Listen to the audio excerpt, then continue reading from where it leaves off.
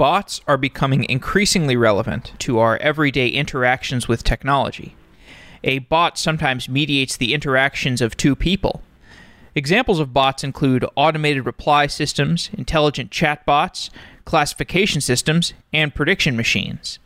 These systems are often powered by machine learning, and the machine learning systems can be black boxes to the user. Today's guest, Rob May, argues that these systems should be auditable and accountable, and that using a blockchain-based identity system for bots is a viable solution to the machine learning auditability problem. Rob is the CEO of Talla, a knowledge-based provider for business teams, and the BotChain project was spun out of Talla as a solution to the problem of bot identity. In this episode, we talk about BotChain and the application of blockchain to bot identity, as well as the current state of ICOs and the viability of utility token ecosystems.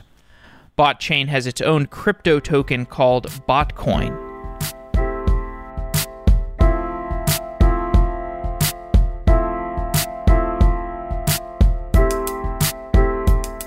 Rob May, you are the CEO of Talla and BotChain. Welcome back to Software Engineering Daily. Yeah, thanks for having me back on. The last time you were on, we spoke about AI more broadly because you were curating the Technically Sentient newsletter that's since become Inside AI. How have your broad perspectives on artificial intelligence changed in the last year or so since we spoke? That's interesting. I mean, one of the things that I've noticed from a sort of business side is that I'm an angel investor in a bunch of AI companies, and they've been a little bit slower maybe than SaaS companies were to build. So that's been interesting to watch, and I think it's due to a couple of reasons. I think one reason is that the market is still figuring out exactly what they want, how they want to apply AI. There are workflow behavior changes that I think not every company is ready to do. And then I think sometimes there's challenges in figuring out how to do the training, get the data, make the models work and everything like that. And so I think that's been one big trend. And then on the market side, I think a lot of people have started to talk about the limits of deep learning. What's next? What are the opportunities to learn on new data sets, smaller sets of data, stuff like that wasn't talked about as much in the last few years. For the last 3 years, you have been working on a company called Talla, which makes digital assistants for chat systems like Slack. Describe what Talla does. Yeah, so Talla has moved very much to a model where the chat assistant is only part of the system, right? So much more of the system is now, in the browser, on the web. And probably the best way to describe what we do today is that we have a digital assistant that is sort of a knowledge manager that sits over top of a broader knowledge base that we call a knowledge base for active content. So we primarily sell it to sales and support teams and groups of people where the information is changing rapidly. And so there are a whole bunch of workflows that are required to make sure that you have the right information, that it's kept up to date, that it's accurate, that the right people have access to it. And so we have a digital assistant that sits over that and automates a lot of those workflows for you to make the whole thing a lot easier. How do employees at a company, like in a sales type of role or a customer support type of role, how do they interact with Talla? How do they interact with the digital assistant or the knowledge base? Well, we have a couple of different ways. I mean, you can use it like a traditional knowledge base where you go onto the web in your browser and you search for what you're looking for. You can access it through Slack or through Microsoft Teams. You can access it through a widget that is deployed on your intranet or on your website. So some of our deployments, we interact directly with end customers, and some of the deployments, we interact with employees instead. So a very common use case is something like a company that has a complex product space. It's changing a lot. They're launching a lot of new stuff, and they're hiring a lot of new salespeople, and the salespeople don't have all the right information. And so we serve this sort of product specialist or sales engineering role where people can go in and ask questions and find information really quickly because we've done some AI-related tasks like, for example, we have probably one of the only companies in the country that's got a machine comprehension model deployed into a production system. And what that means is we can ingest sentences or paragraphs of data and then make inferences about it, which means we can answer direct questions that aren't keyword searches. We can infer things from the data that might not be explicitly stated to give people, faster answers about things, product features or things that a product might support or pieces of the sales process. Some customers will expose that to their end users and some will only expose it to their reps. And then from there, we can take a lot of the tasks that come out and automate them. So if you ask a question and then, you get an answer that might say like, you need to fill out this form, we can go ahead and automate the form fill out via chat as well. And just do a whole bunch of tasks like that. So it's very much around natural language processing and automation. And then our goal is to constantly automate more and more and more of those processes around unstructured text. And the challenges that you've witnessed in AI companies more broadly, things like model training and finding the data, how have those impacted you at Talla? Like, where you have these certain challenges not only around NLP, not only around inferring things from unstructured data, but you also are figuring out the burgeoning user interface of the human and the bot, the human interacting with a chat interface or a voice interface. That's kind of a new thing. It is, and there's a couple of things that we've had to do. The biggest one is that you really have to explain to people why they need to invest some time in training. We had this moment with a customer where they were sort of saying like, hey, we don't really have time to spend some, even sort of 5 minutes a day training Talla, even though if you think about it, if you have, 20 people and they each spend 5 minutes a day every day, like you're getting a lot of training in for that AI agent in a given week or month. And so I said, well, tell me how long it takes to train a new person in generally. And they went, oh, well, it takes about 2 weeks. And they paused and went, oh, okay, I get it, right? When you look at that, it takes a new employee 2 weeks to get up to speed, and that's going to be a drag on some team members. If you can make those team members more productive, employ fewer people and all that by automating a lot of the work with AI, it's actually a really good investment. So I think getting people to understand that piece of a workflow behavior change has been one of the tough problems. The second thing that's changed about the sales process from other companies that I've run has been that because there's a component here that requires a lot of data analysis and onboarding, we started most of our bigger deals with sort of paid pilots rather than going directly through the sales process. And this company, Talla, I think this has given you firsthand experience with the fact that when people interact with digital assistants or bots or AI, whatever we want to call these things, it's sometimes unclear why the AI acts a certain way. And the kind of non-deterministic, at least from the point of view of the human interacting with the AI, the non-deterministic function there can potentially create conflicts, or it can create problems, or it can at the very least create opacity. You don't really know why the system is behaving a certain way other than the fact that it's been trained a certain way. When did you have that insight, and what are the problems that opacity can create? Humans are used to dealing with software that is rules-based, and so what's happened is that you've had this time period where, for most of the history of software, if you used a piece of software and you did something with it on January 1st and then you did it again on June 1st, it did the same thing. And it's interesting now that software is changing and adapting, and that's what we want because it makes the software better and it's going to learn and it's going to do more. But there are a lot of problems because we don't always understand why it makes the decisions that it makes. And you can see these things in some small percentage of examples, you can see it go awry. And some of the examples are like, OpenAI wrote this blog post from late last year about a reinforcement learning model that they employed to try to win a video game. And the reward system for the video game was maximize your points.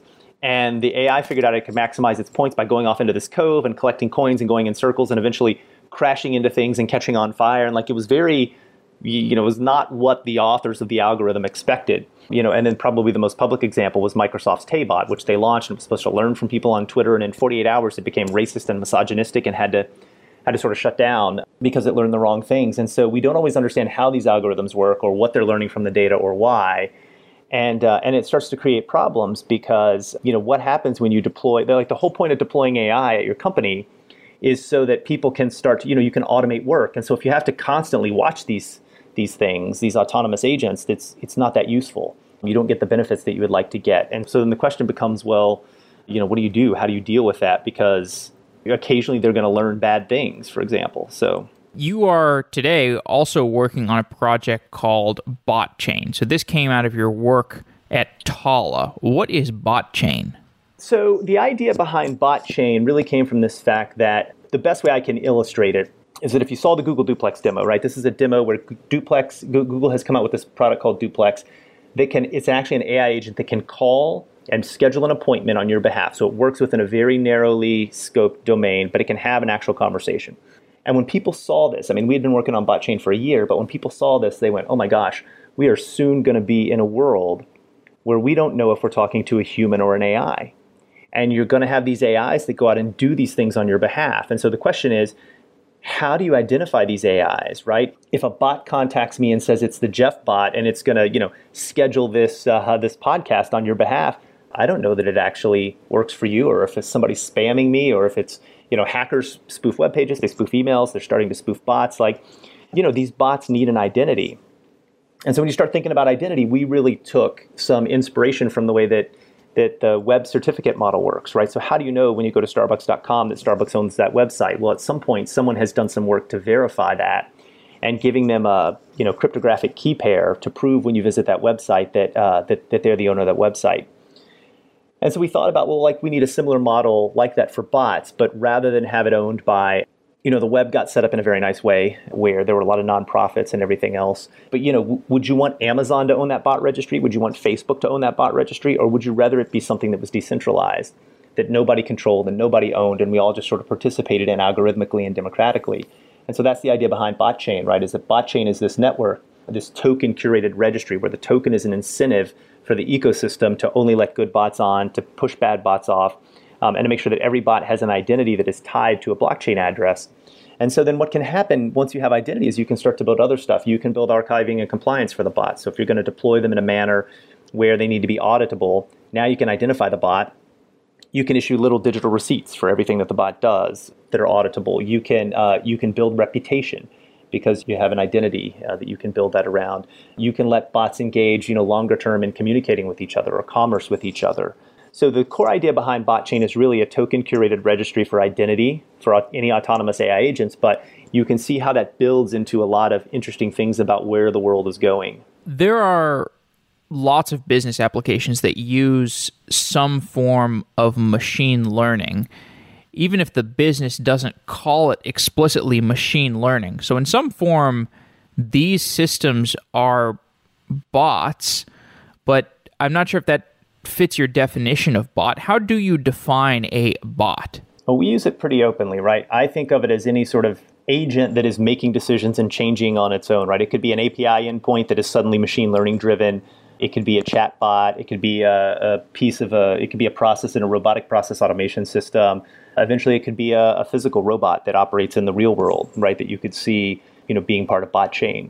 So we use a pretty broad definition because I think they're all going to need an identity to really go out and operate in the world the way that we as humans do. So what kinds of information would a bot developer want to write to a bot chain?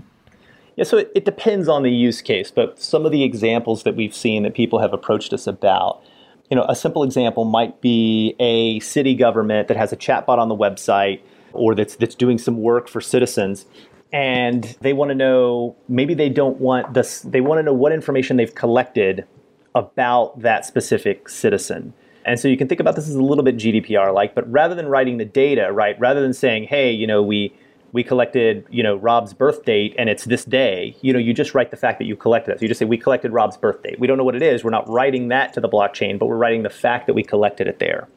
So that might be something that you want to know and you want in an immutable ledger, because we know that when faced with difficult choices, companies and governments, they forge data sometimes and they change data and they delete data. And that's why email archiving systems exist. And that's why legal hold systems exist and stuff like that.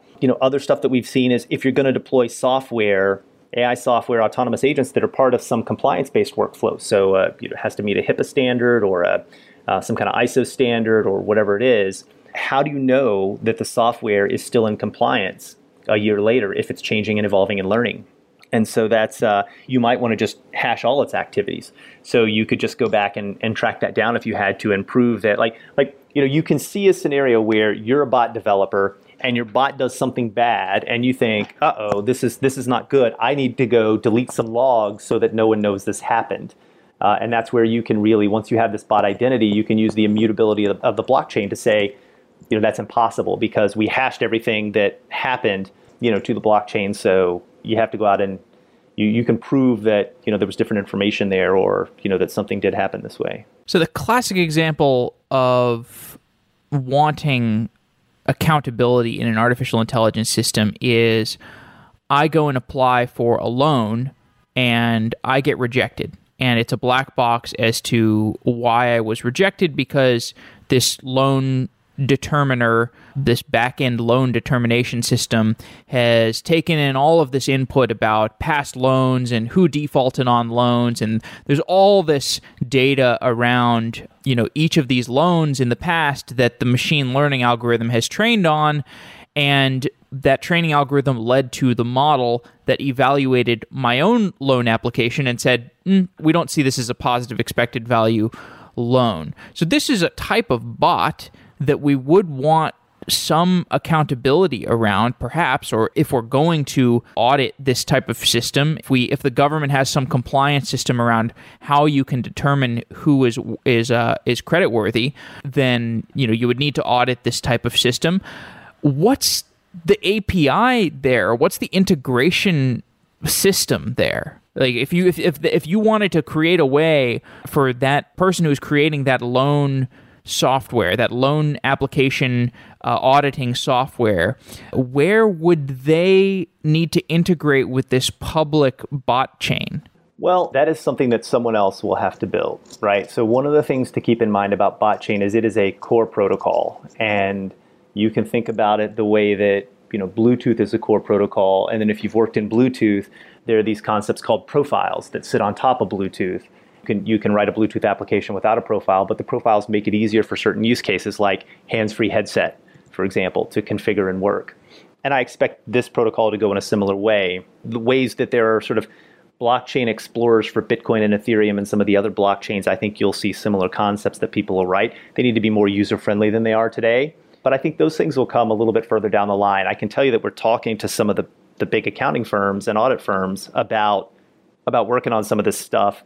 They do intend to audit people's machine learning processes over time. So I think it'll be a thing that'll really happen. But yeah, as with everything blockchain related, there's a lot of UX work that has to be done to get this stuff user-friendly and actually, more valuable and useful than it is today. Are you sure that this kind of thing will be auditable? Because I really have a hard time imagining how this loan application thing, where exactly you would integrate. I mean, would you, and also in a way that would be privacy supporting. So if you imagine just all these different people who have submitted loan applications, do you publish all of the data that they are contributing to the model during the training process? Then you have these privacy implications. I think in a situation like that, I think you just publish a hash, right? You publish a hash of the data so that you can go back and prove. Let me give an example of something you don't want to happen. You don't want, let's say you have a loan application where race is optional, and you get a notice that says, hey, we have had a lawsuit filed against us that says there are certain races that we do not send loans to accurately, so we're going to need to pull some of our data and show. And so now you go in and you delete race off a bunch of the applications that were denied, so that you can say, well, see, that was never a factor, right? And you could say, well, people don't do that. People do this all the time in companies, right? You read about it in the paper every day. Companies doing bad things they shouldn't do. So in that scenario, what you would do is, if you have a hash of the data that's stored on a blockchain, you can go back and you can say, well, the hash of that loan information doesn't match, right? Because the way that a hash works is if you change any single bit of data, the hash doesn't work anymore. And so I think in those kinds of scenarios where privacy is a big issue, I think you can store the data encrypted on a blockchain if it's small enough, or you can just store a hash of it. And I think that's more what we'll see in those use cases. So in the hash case, then you would need to have an auditing firm that would go and talk to the loan algorithm company, and then the loan algorithm company would have to first show the data that they put through the system, and then they would have to because they could show the data and then say, hey, this data hashes to the thing that's on the blockchain.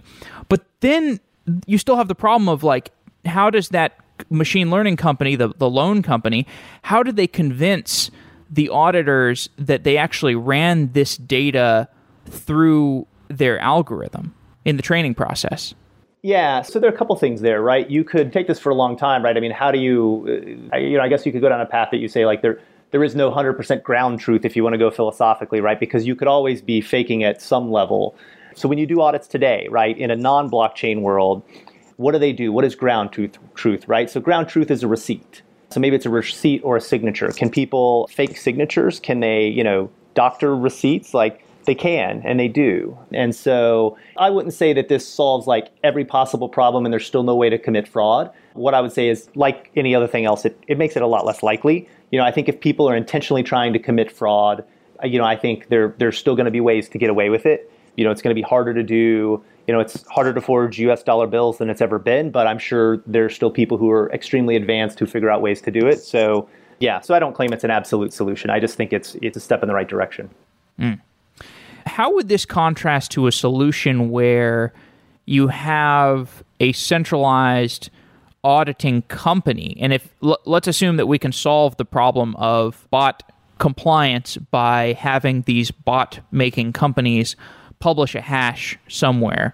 What would be the difference between that being on a blockchain versus there being some central database that the hash is given to, like a company that would run that database? Yeah, so that's definitely an option as well, right? You do see those companies have problems from time to time. For an example, you could look at the credit scoring companies that were responsible for the financial crisis, right? So Moody's and S&P, the idea was, hey, these are pristine companies that are putting their livelihood on the line to rate these collateralized debt obligations and similar instruments. And what did they do? Over time, the instruments got too complicated for them to really understand. There was an incentive to give them good ratings because they were a business and they were, trying to make the most money. And so they wanted to rate the most things. And by giving a more favorable rating, people are more likely to choose you.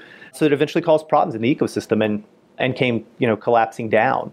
So there's definitely a centralized model. I think that could work. I just again think that when you're talking about trust-related issues and you're talking about immutability, I mean, you can do a distributed database with some locking mechanisms, and you don't need you timestamp them, and you actually don't need a blockchain. But the nice thing about the blockchain is the immutability, right? It is you cannot change it, or the whole thing breaks, and you have a bunch of people who are disinterested parties, like. You have a bunch of people running the Ethereum blockchain, and if you want to change something on the Ethereum blockchain, they don't really care, right? Their incentive is not to change it like it would be if it was centralized. Their incentive is just to keep the Ethereum network going because that's where their economics lie. And so I think when you're dealing with cases of trust, that is when the blockchain becomes valuable, is when the value of that trust and the value of that immutability rises above the extra cost, because blockchains are going to come with some extra costs. They're going to be slower for a lot of types of transactions, and they're going to be more expensive to run. So you have to be dealing with the use case where you really need the ability to confirm that this was the thing that happened and that it hasn't been changed. Now, would this be an example where, assuming bot compliance is a thing that will be important, just like credit ratings, wouldn't there be multiple large players? This would be like something where a consortium blockchain might make sense, because if you have 5 bot ratings agencies, then you could just have them keeping each other in check instead of having to do this on a public blockchain. Like, couldn't they just have a 5 company shared database that they would be interfacing with instead of leveraging the public blockchain? So they could.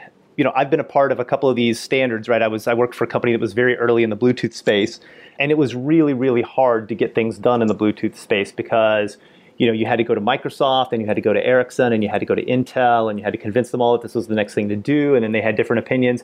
And so development of the protocol and pushing it forward was incredibly slow and incredibly expensive, and only big companies could participate. So you could argue that, like I wouldn't say that your model wouldn't work. I think it would work fine, right? My argument would be that you would get more democratic participation. You would let smaller companies participate. You would keep it more open to anybody to put it on to use a decentralized blockchain model, right? So the value in that is that people do work for the local economics on the network, and they don't have necessarily the other persuasive ability to push people in another direction that they might if your consortium was, hey, the 5 of us are going to sit down and argue about it. And companies make threats, right? Like I have been in the room when I have been an executive at bigger companies where we've done this, right? We've been part of a group of people that's supposed to do something, and they say, look, we're going to do this our way, or we're going to withdraw from the consortium and go this alone. And that's really not the way that these things should be governed, in my opinion. I don't think it's best to let one company have that much power. And I think when you do them consortium-wide, then the most powerful company always threatens to run the consortium.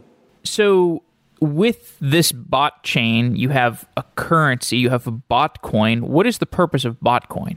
So it incentivizes the curators. We don't have a mining model, right? We put a bunch of coins in a vault, and the coins get kicked out of the vault for the people that curate the network. So what will happen is, let's say you want to register your bot. You would submit it to one of these curators, and they would do whatever they want to do for the level of validation that you want. Similar to a website certificate, they might ask you to put some piece of code in the bot to validate it. They might ask for your licenses and your sort of EIN and your proof of your business and whatever. I don't know. It'll be different things for different curators. And then they will submit that application to the Curation Council and say, hey, we believe this company does own this bot. Here's the reasons why. Here's the evidence. The Curation Council can challenge that or not. Provided the bot gets added, then the thing that happens, or if it doesn't get added, you can kick these out for challenges too, is that tokens get put out of the vault to the different curators for them to own. So the way that people mine Bitcoin so that they can, and sort of validate the Bitcoin blockchain so that they can make Bitcoin, people validate the token curated registry of Botchain in order to own Botcoin. I see. So if I have my loan company and I want to get my AI loaning system to be integrated with Botchain, there would be some point at which I would say, okay, now I want to be integrated with Botchain so that I am compliance proof. And so I would publish some hash of my data that I have written into my model up until T0, where T0 is the point at which I'm writing to Botchain. So I would publish all of this data into Botchain, or a hash of all this data, and maybe also a hash of, the weights of my model or my model itself, something like that. So that's one way to do it, right? There is a company that may start up, that I've talked to the entrepreneurs who reached out, who may build a model hosting. So you can think about like GitHub plus Botchain for AI. And one of the things that they're thinking about is like, hey, if we host it and run the models and we keep all the versioning, and then we post hashes of those versions to Botchain, we can make it easy for the company. So, we're already seeing, we've signed, 19 partners that have signed onto the protocol. And, including the two biggest, bot platforms in the world, the biggest paid bot platform and the biggest open source bot platform. And so I think now we're starting to see some entrepreneurs who want to build companies on top of Botchain, despite the fact that it's a very early stage protocol. And so I don't know what the solution will look like long term. Blockchain itself has a whole bunch of problems with speed and scalability and transaction throughput. And I think, smart engineers will solve these problems over the next, 3 to 5 years. So I hope that timing lines up with, with what will happen for Botchain. But yeah, I think there'll be a couple of different ways to implement some of this stuff. Now, so the auditing process, again, it seems really hard because the thing is sometimes, in the case of the loan application, it's not just like, let's say you have a data set that is how you're training your model. If you include race in there, yeah, obviously that could end up being problematic. But there are also all these latent signals that might be proxies for race. So perhaps there's a particular part of town where 95% of the people in the community are a certain race, and maybe you overtrain on this. And so if there's a human auditor that is looking at the data and looking at the model, they may not even see these latent signals. Oh, sure. And I should clarify, that's not the goal of Botchain, right? The goal of Botchain is not to make models interpretable or, be able to help auditors determine that. The goal of Botchain is sort of like the goal of double entry bookkeeping or anything else. It's to be able to prove that the thing you said happened has a record and that it did happen. Now, like with any blockchain, if you write the wrong data to it, or if you're being nefarious from the beginning, that's not a problem that we can solve.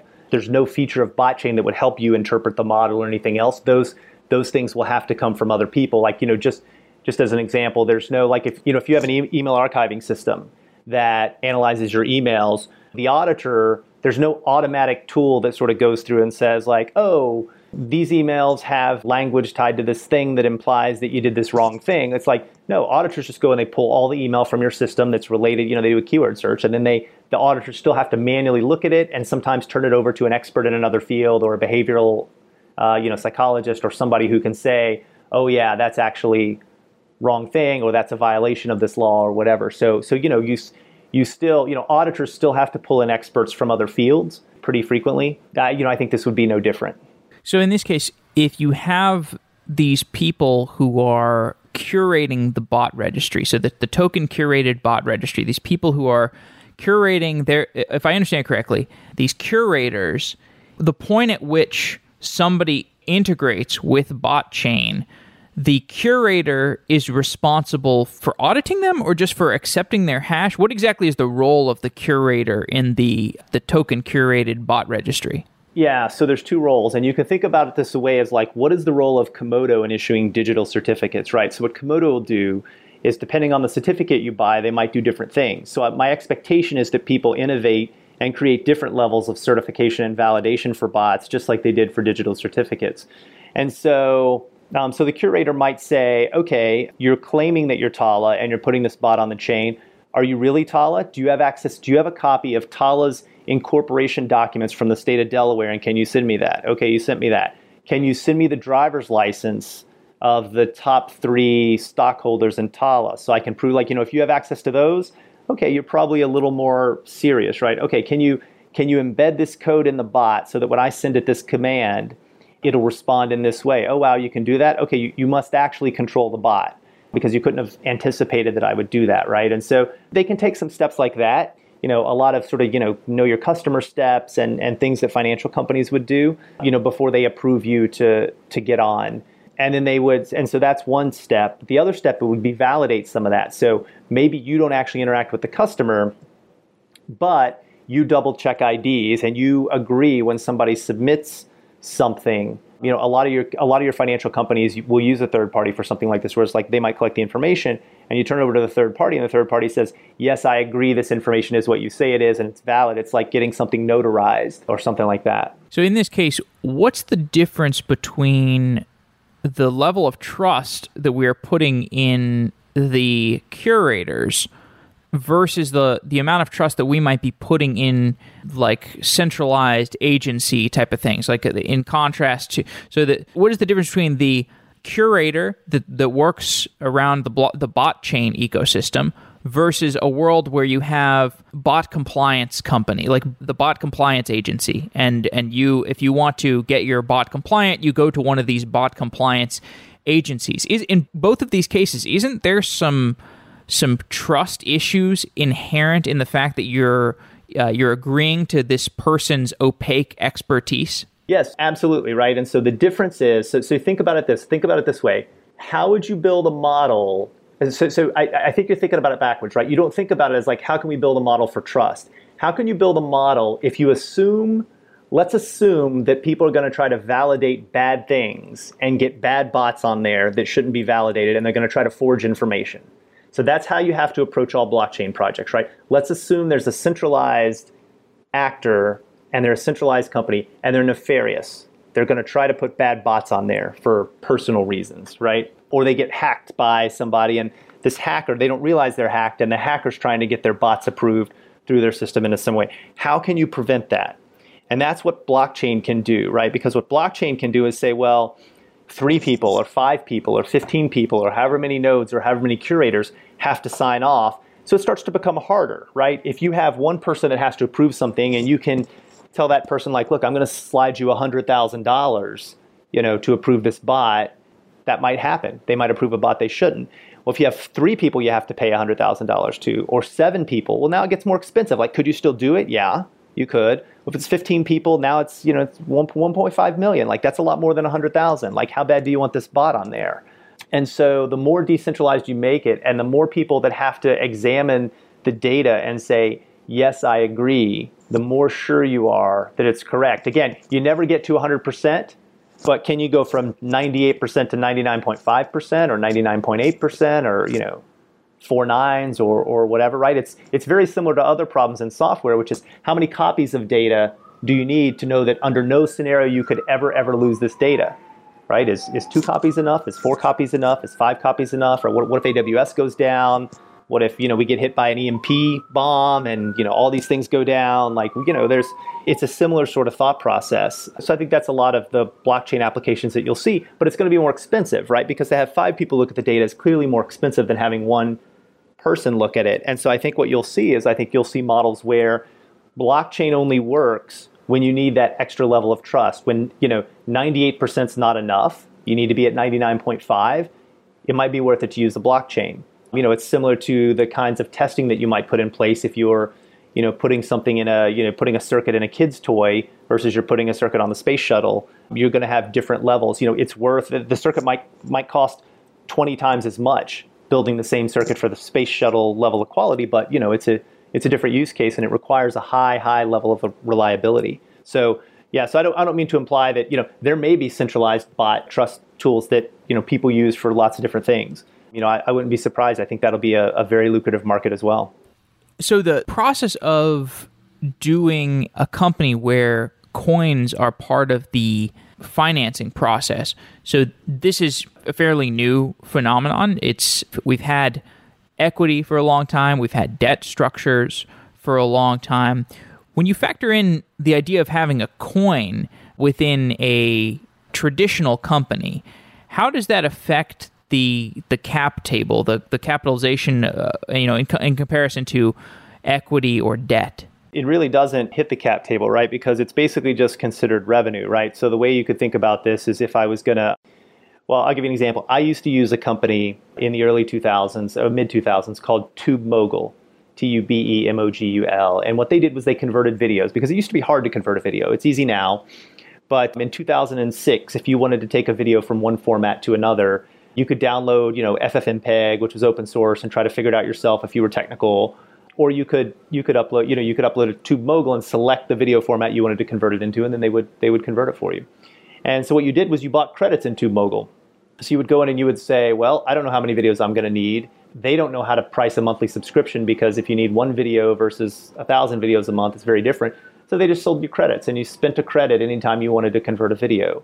And so those credits counted as revenue towards TubeMogul, right? And now imagine if TubeMogul had said, hey, you could trade your credits with other people.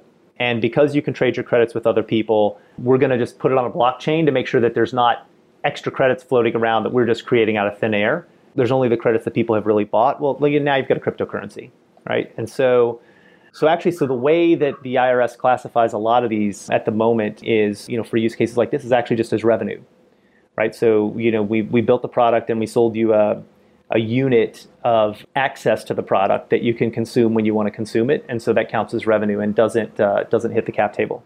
It's not the same. There are a lot of security tokens on blockchain, so people are using them to securitize assets.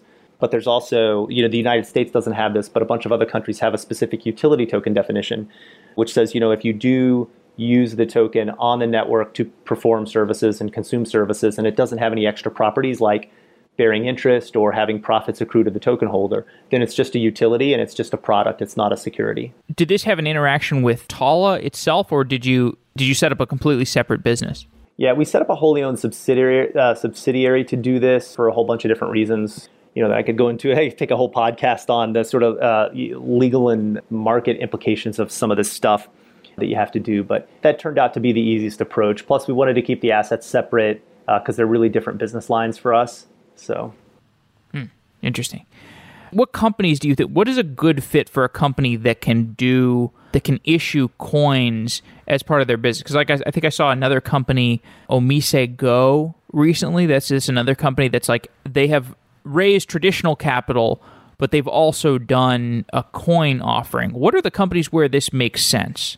It depends a lot, right? If you want to do a securitized coin offering, which is if you just want to put your equity in a coin format, so it makes it more liquid and tradable on exchanges instead of paper stock certificates or whatever. There's some people, pretty much any company can do that. If you actually want a coin to be operational in your network, what you really have to think about is, do you have a protocol that should be monetized, and does it need to be decentralized? And so the best way to think about does it need to be decentralized is I think about, here's the model I would use. If somebody in Estonia wanted to take the service that I am providing via this network, and I'm making this open source code, and they want to download it and run it, and they want to provide that service, whatever service I'm providing, to someone in Japan, do I need to be part of that? Do I want to be part of that? And if the answer is no, then you might need a cryptocurrency, right? Because if you want to be part of it, then it's like, okay, well, people have to have fiat currency accounts and they need to figure out, how that transaction is going on. And the whole thing in that scenario is, do you have a use case where you don't need to know that transaction is going on, or all you need is to see that transaction on the ledger? You don't actually need to approve it or partake of it or whatever. And the second use case would be one where you have assets that are coming onto and off of the network. So you see this in Siacoin and Filecoin and some of these AI GPU application networks where the whole thing is there's a limited number of coins and they go up and down in value depending on supply and demand on the network of the compute or storage resources that they map to. So if you have a network that might be very dynamic, the problem with centralization is if you're Amazon and your customers demand certain number of EC2 instances, you have to figure out how do you buy and install and run that many servers that fast to keep up with demand. This is yet to be proven, but people believe that if you make this a blockchain network where the incentive is a token that's built into the network, where you can get EC2-like functionality on the network, then you'll have thousands or tens of thousands or millions of individuals or entrepreneurs or companies solving this problem simultaneously, where you would say, the price is really high, I'm going to go mine Bitcoin, or I'm going to go provide storage services or compute services or whatever. So it's very similar to the business decision that somebody might make when they're thinking about whether they should, you run a restaurant, and should you own all your own stores or should you franchise them, right? If you franchise, other people are going to provide their capital and do a lot of the work for you, and you're going to give up some control. But your whole network of franchisees might get bigger faster, right? Rather than if you have to use your own capital to launch your own stores, it might be a lot slower and more expensive for you at the end of the day, but you maintain more control and get more of the upside. And so I think those are some of the mental models that I would use to think about it. And so what's the process of going through the token creation and the token issuance? So I believe this is an ERC-20 token, is that right? Yes, yeah, and that's actually really easy. That's a couple lines of code that most programmers who are familiar with blockchain could do in a matter of minutes, actually. So it's pretty simple. In terms of issuing them, it really depends. It's from a technical perspective, issuing them is simple. Sending them to other people. If you've sent a Bitcoin or an Ether, it's pretty similar. The challenge really comes to trying to figure out if you have to do, if you're trying to issue them out of a wallet as part of an ICO, or if you're trying to do an airdrop, or some of these people do bounty campaigns, and there are all these weird different things where you have to think about other models. So right. Okay, so you instantiated the tokens, then you did a private token sale, right? So you found investors who were interested in this idea, and this was like an early issuance of the utility token to investors. Yes, that is correct. Okay. And then does the company also have retain some of the tokens as sort of vested equity in the project for the employees that are working on the project? We don't actually do that because we've had we will keep some tokens for. Well, I take that back. We'll keep a very, very small set that we may give to some key employees working on the blockchain thing. But in general, that's not our model. Like a lot of the teams out there, because we are equity funded as the parent company, and most employees have stock options. And so what we do is we simply have we have some tokens that we hold on to for our own use on the network someday, but it's not anything to compensate the employees with. I see. So the way it works is you issue the tokens, and then the utility tokens are given away, and then the way that it presents on the balance sheet is you sold this asset, and then the revenue comes into to the botchain company, and then it flows up to the company that owns the botchain subsidiary, which is Tala, so that Tala has more money to fund just employee salaries, basically. We actually developed the initial version of Tala, actually came from the equity capital, or the initial version of botchain came from the equity capital in Tala. And, we were able to sort of get the core stuff done without that. The revenue from the botchain sale, some of it probably will be used to keep, maybe to keep some people on it. But a lot of the software has been open sourced. And so I think we'll have more people starting to work on it and everything else. And so people that we don't know and everything else. So I think it'll work like a lot of open source projects. I see. So if it's open source, does the capital from the token capital from botchain, does it does it enter into the Talla, like the Talla balance sheet? I'm just curious because I think there's a lot of people who are like considering this as a mechanism of funding their own companies. Yeah, you could, you can do it a lot of different ways, right? So it does come on in the form of revenue, right? So you could think about it maybe as like pre-selling access to a service, which people do sometimes. The deferred revenue, might be a way to think about. That's actually how we classify the token sale stuff when it comes in. So it does ultimately flow through Talla's financials, but a lot of it flows back out into whether it's partnerships or whatever else. Interesting. Okay, so to wrap up, what's the roadmap for the Botchain project and for Talla the company? Yeah, so for Talla the company, we're really interested in getting a lot more deeply into automation. So how can we automate more and more and more of your work, right? That sales and support teams do every day, customer success teams, and really build more digital assistant functionality so that they can just, really focus on the human interactions and the stuff that they're very good at. And then on the Botchain side, it's really about continuing to sign partnerships and push these things forward and, just do a good job on that and really try to make this a good open source protocol that the community can take and really help shape from here.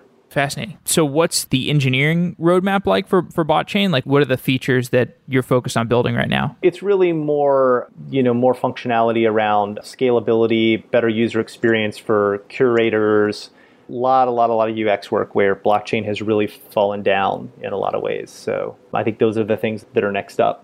Okay, well, Rob, it's been great talking to you. I really enjoy finding out about how companies are using blockchains and building applications with them. So thanks for coming on the show. Yeah, thanks for having me. Wow.